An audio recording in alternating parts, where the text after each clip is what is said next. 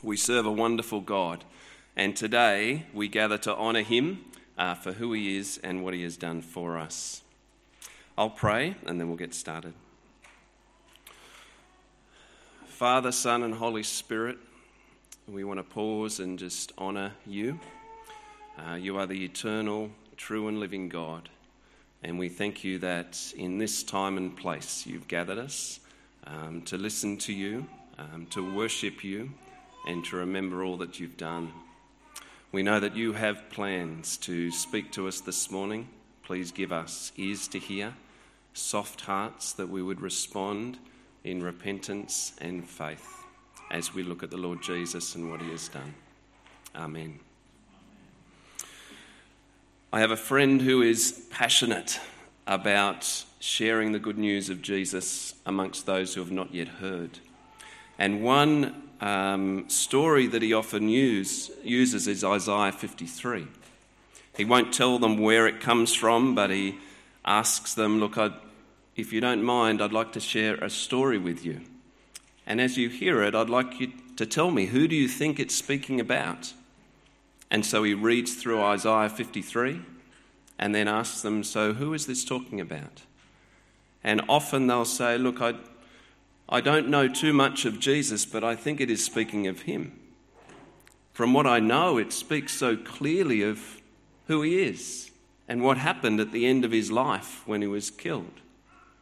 And my friend says, look, I think I agree with you. I think this is about him. But the only problem is it was written 700 years before he lived that out.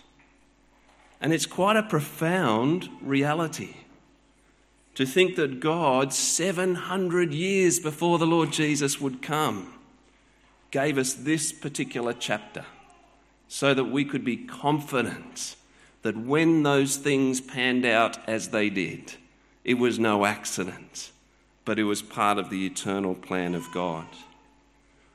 When we think of the Gospels in the Bible, we will often think there are four: Matthew, Mark, Luke and John, these stories written by eyewitnesses of the Lord Jesus, speaking of what he said and what he did, and particularly focusing on this last week of his life, in his death and then in his resurrection. But this book of Isaiah has often affectionately been known as the fifth gospel, written 700 years before he arrived, but full of so many truths of the Lord Jesus so that we can know him and love him and follow him. From chapter 40 onwards, Isaiah, this prophet, this preacher, was living in the southern kingdom of Judah. He'd spent previous decades in palace courts speaking directly to kings to say, listen to the word of God and walk in his ways. Lead your nation according to his righteousness. And yet now, from chapter 40 onwards, King Manasseh is in charge and he is not leading the people well. And so Isaiah and some of his followers, his disciples, they seem to have gone underground. And the messages that the Lord was giving Isaiah are messages to prepare them for an underground movement of following God and staying true to his ways. There are incredible encouragements in these chapters for the disciples to be prepared so that when things got difficult, living in a society that was not following the ways of God, that these followers would not be thrown off their game, but they would be confident, no, God has something in store for us. As these chapters go on from chapter 40 onwards, we hear of this servant, this suffering servant, in chapter 42, chapter 49, chapter 50, and then in chapter 53. This figure that is spoken of, almost in teasing ways. And the disciples would have been wondering, who is this person? Who is this person that God is speaking to us through Isaiah? Who is this person to come? He seems like a great one that will do particular great things for God in such a way that it will impact us and change our lives. And so as these servant songs are spoken of, we come up to this last one, this fourth one, in Isaiah 53. And for us, living on this side of the Lord Jesus, we see the link so clearly.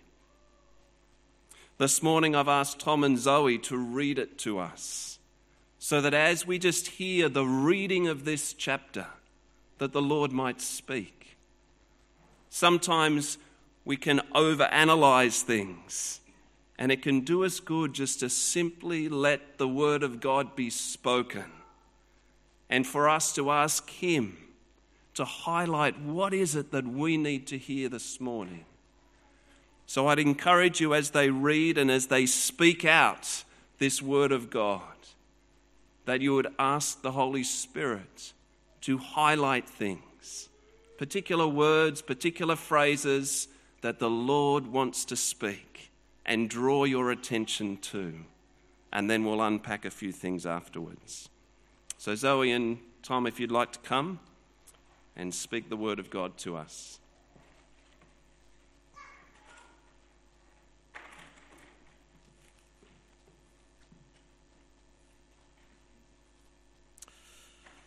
Who has believed our message, and to whom has the arm of the Lord been revealed? He grew up before him like a tender shoot, and like a root out of dry ground. He had no beauty or majesty to attract us to him, nothing in his appearance that we should desire him. He was despised and rejected by mankind, a man of suffering and familiar with pain. Like one from whom people hide their faces, he was despised, and we held him in low esteem. Surely he took up our pain and bore our suffering, yet we considered him punished by God, stricken by him and afflicted. But he was pierced for our transgressions, he was crushed for our iniquities. The punishment that brought us peace was on him, and by his wounds we are healed. We all, like sheep, have gone astray. Each of us has turned to our own way, and the Lord has laid on him the iniquity of us all. He was oppressed and afflicted, yet he did not open his mouth. He was led like a lamb to the slaughter, and as a sheep before its shearers is silent, so he did not open his mouth. By oppression and judgment he was taken away, yet who of his generation protested? For he was cut off from the land of the living. For the transgression of my people he was punished. He was assigned a grave with the wicked and with the rich in his death, though he had done no violence, nor was any deceit in his mouth. Yet it was the Lord's will to crush him and cause him to suffer. And though the Lord makes his life an offering for sin, he will see his offspring and prolong his days. And the will of the Lord will prosper in his hand. After he has suffered, he will see the light of life and be satisfied. By his knowledge, my righteous servant will justify many, and he will bear their iniquities. Therefore I will give him a portion among the great, and he will divide the spoils with the strong, because he poured out his life unto death, and was numbered with the transgressors. For he bore the sin of many and made intercession for the transgressors.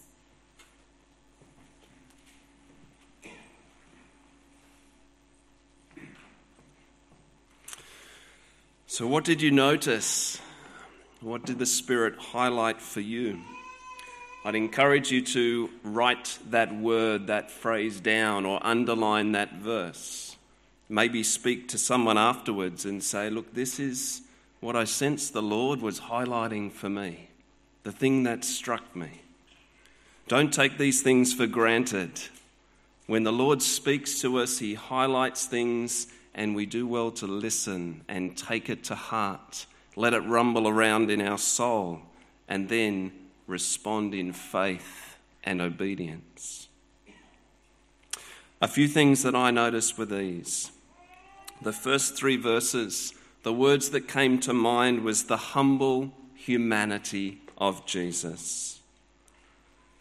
He came and he lived amongst us. He lived as one of us, and he blended in so well as one of the crowd that we didn't actually recognize him for who he was. He grew up before us like a tender shoot. There was no beauty or majesty to attract us to him, nothing in his appearance that we should desire him. He was completely ordinary in his external appearance, in how people responded to him. He was completely ordinary human being. And we failed to recognize who he actually was. It reminded me of those verses in the first chapter of John, verse 10. He was in the world, and though the world was made through him, the world did not recognize him. He came to that which was his own, but his own did not receive him. How blind that generation was, and how blind we as a generation are.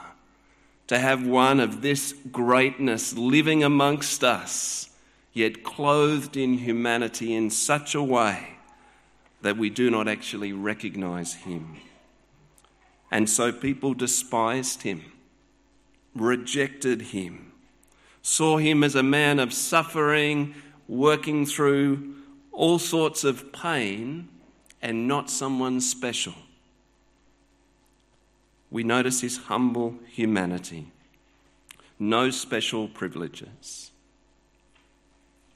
As we read on, the words that came to mind were sufficient sacrifice.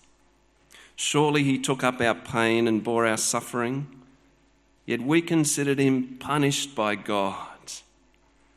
But he was pierced for our transgressions, crushed for our iniquities. The punishment that brought us peace was on him. Again, we considered him punished, a man that life was ended on this earth in such a clear execution. The people of his time judged him and considered him wrong and evil and a danger to society. Yet the Lord looked at him and saw him as a sufficient sacrifice, an acceptable payment for the sins of the world. God was following through on his eternal plan to make a way possible for our sin to be dealt with. This last week at Old Benalbo, we were joined by some Indigenous brothers and sisters. And amongst many stories that they told us, they mention about this practice of payback that's in many of the Indigenous cultures in Australia.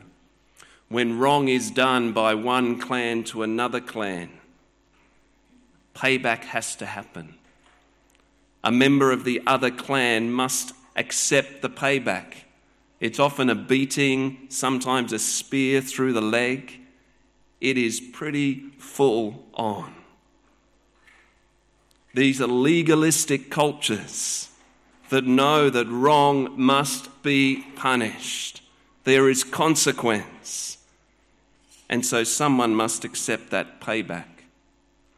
I was hearing these stories as I was reading through Isaiah 53, preparing for today, thinking how incredible that the Lord Jesus would be willing to step forward, accept that payback for sin, accept that consequence of sin, so that the tribes could go free, that sin could go, and there could be some degree of satisfaction for the wrong that had happened.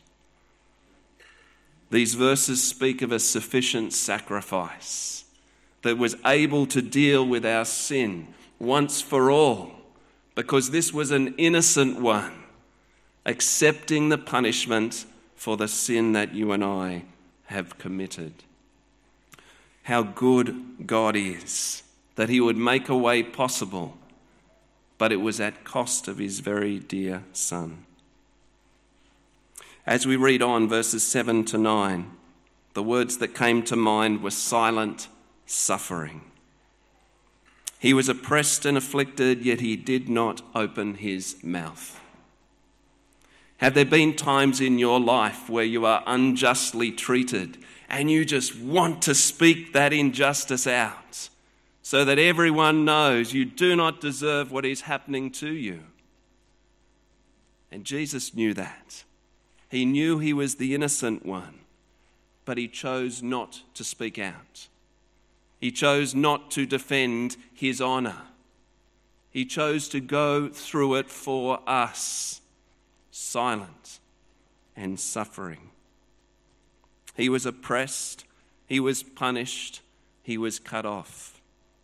He was alone in his suffering, deserted even by those close friends that had seen everything for the previous 3 years. They scattered, they hid, and he died alone. As I was reading through this translation, verse 8 really struck me. Yet who of his generation protested?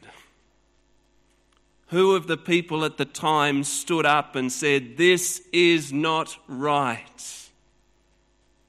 This one does not deserve to die"? Who of his generation protested? As we sung that song before, How Deep the Father's Love, we sung that line, ashamed. I hear my mocking voice. We sung that. The generation at the time did not speak up. How often have we not spoken up, but ashamed, join in on the mocking as Jesus died on our behalf? He was mocked and he was insulted as he hung on the cross, to the point where he even cried out, my God, why have you forsaken me?" It was a silent suffering. And yet verses 10 through to 12, we see he receives the highest honour. It was the Lord's will to crush him, to cause him to suffer. And though the Lord makes his life an offering for sin, he will see his offspring, and the will of the Lord will prosper in his hand.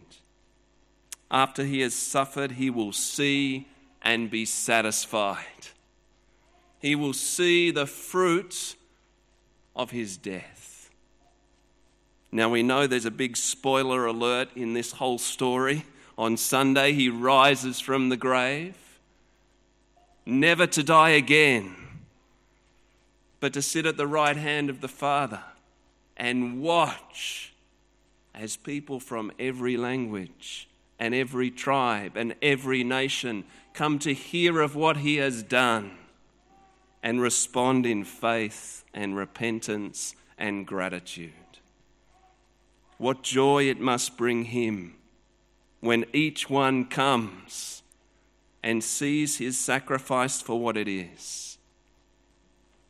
My mind flashed forward to Philippians chapter 2 verse 9, that incredible hymn of the Lord Jesus. Therefore God exalted him to the highest place and gave him the name that is above every name, that at the name of Jesus every knee should bow, in heaven and on earth and under the earth, and every tongue acknowledge that Jesus Christ is Lord, to the glory of God the Father. You see, God the Father had not forsaken him. He had allowed him to go through this death, to go through this silent suffering, to provide that sufficient sacrifice so that sin could be dealt with once for all. And once it was accomplished, to raise Jesus from the dead so that he could then see people coming to faith and to see that it was all worth it. I asked Chris to read that part from chapter 52 separately. It gives an amazing summary. It forced me just to reflect on the words in those few verses and see them for what they are. And as I was reading through them, he is worthy was what came to my mind. God says, see, my servant will act wisely. He will be raised and lifted up and highly exalted. Just as there were many who were appalled at him, so he will sprinkle many nations, and kings will shut their mouths because of him. Do you remember at the baptism of the Lord Jesus? The heavens open and a voice came down and says, see, this is my son whom I love. Listen to him. Here we see the same voice. This is my servant. You'll see how wisely he lives, listening to me, obeying me, and laying down his life for the sins of the world. We hear the pride of the Father in the faithfulness of the Son. And so the Father raises him up and says he is worthy. His name will be above every name. And though people may not recognize him now, one day they will. One day the whole world will. Kings will shut their mouths before him, kneel at his feet, lay their crowns before him, and recognize this is the true King, and he's worthy of all praise.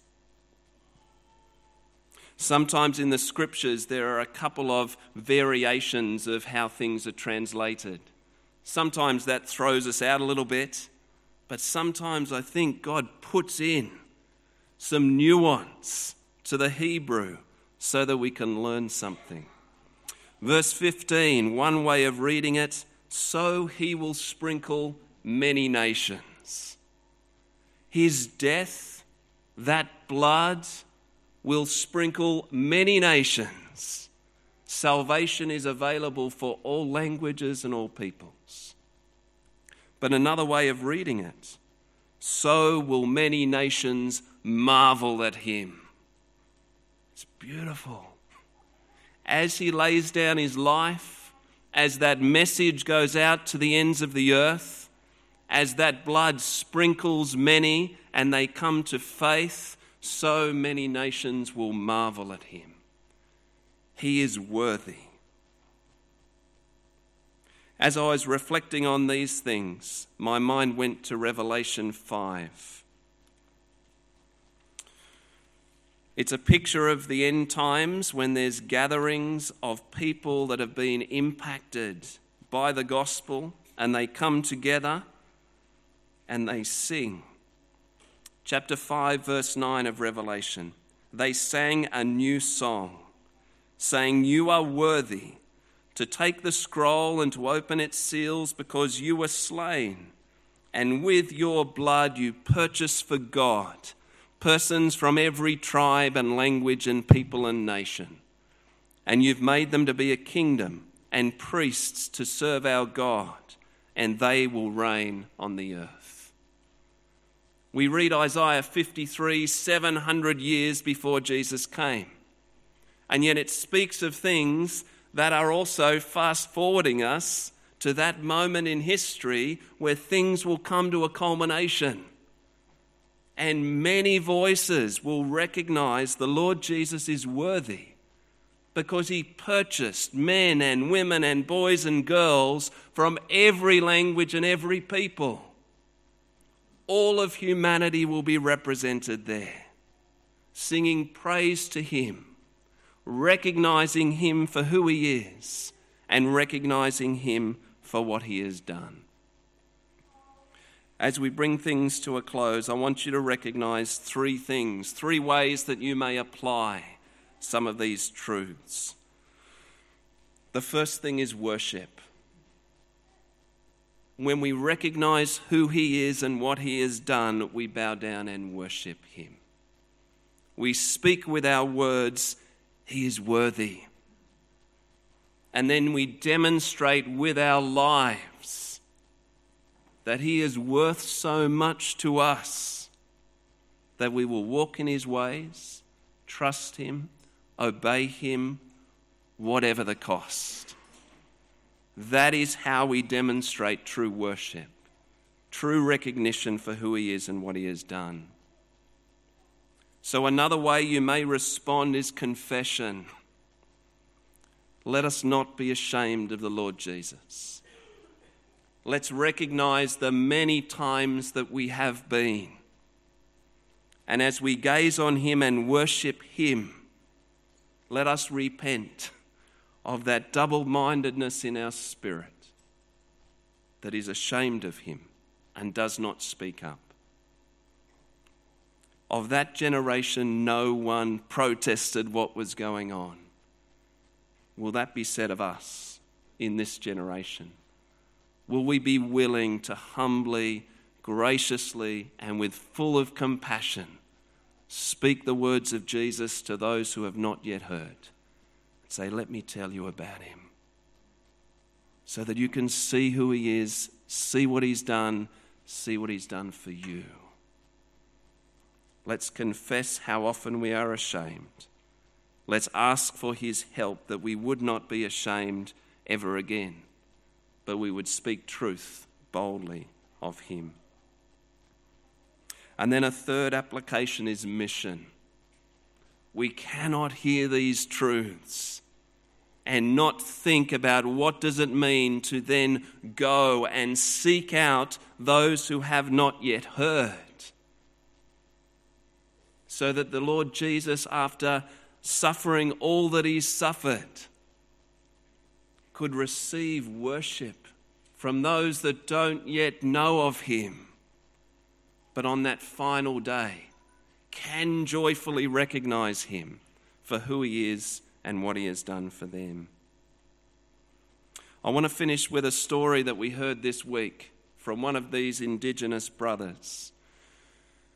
His name is James. He comes from the top end in Arnhem Land. And he talked about hearing of the Lord Jesus from early missionaries in Sunday school. He's now an old man, who knows how old, I'm guessing 50s or 60s. And he said when he was 16, he took a step of faith, saying, I believe Jesus and I want to follow him. But then he described a long life of getting torn in so many directions. He described it as having 2 feet stuck in the mud of his culture. He had taken one step forward in faith as a 16-year-old, but the other foot was firmly planted. And he realized just 3 years ago, he and 4 other men, they stood in a river in the top end of Australia. 5 men recognizing we have been trying to live 2-way. We've been trying to live according to our culture. We've been trying to live according to Jesus. But you cannot walk with 1 foot stuck in the mud and 1 foot stepping forward. We no longer want to live 2-way, they said. We want to live 1 way. We want to live with Jesus as Lord. And so 3 years ago, that second foot got unstuck. And this Indigenous brother of ours started walking free, walking 1 way, following the Lord Jesus. He and these other men and some other women now have this challenge of listening to the Holy Spirit. What does it mean in their time and place to live faithfully 1 way for Jesus? What parts of their culture must they turn away from and separate? What parts of their culture now grow into their fullness because they can be lived out of glory for the Lord Jesus? It was a humbling moment for all of us whitefellas to hear of an Indigenous brother working hard to look at his own cultural patterns and say, I don't want to live 2-way anymore. I only want to live 1 way. Now, what is it like for us? how many of us have perhaps taken one foot forward in faith and have another foot firmly embedded in our culture, and we are torn. We are trying to live two-way. When I was hearing these stories of these Indigenous brothers making these statements of commitment to the Lord Jesus, it made me realise how mad our white fella world is becoming. And maybe we need this simple testimony of our First Nation peoples. They were here many years before any of us. And these ones are seeing the true and living God as their creator and as their saviour. And they are now speaking out words of grace and forgiveness and faith and repentance. They are saying, in our culture we only know payback, but in the Lord Jesus we know that is the grounds for true reconciliation between all of us and God, and between any of us and each other. Maybe the soul of our nation needs to hear the gospel of the Lord Jesus preached, demonstrated by Indigenous brothers and sisters. Maybe that's a glimpse of what the Lord Jesus was doing 2,000 years ago when he laid down his life, his humble humanity, his sufficient sacrifice, his silent suffering. He was raised up and given the highest honour, where we can recognise that he is worthy. And as a multi-ethnic family of God's people, we can come together and recognise that and not be ashamed. I'm going to pray, and I'm expecting some of the prayer will be worship, some will be confession, some will be a desire for mission. Let's pray.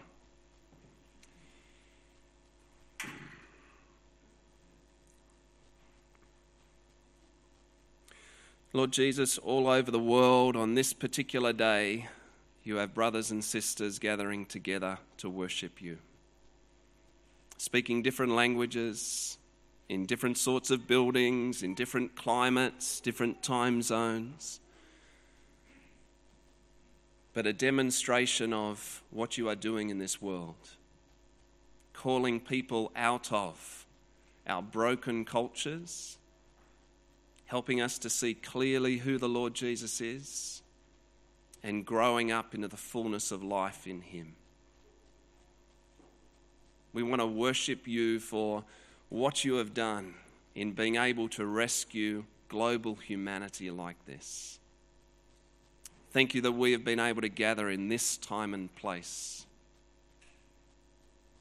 We want to confess our need for you. We want to confess that we live in a society here where each of us has that two-way sense in our hearts.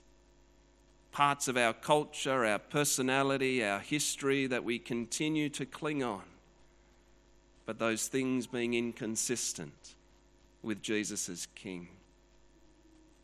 We want to confess that that is our state.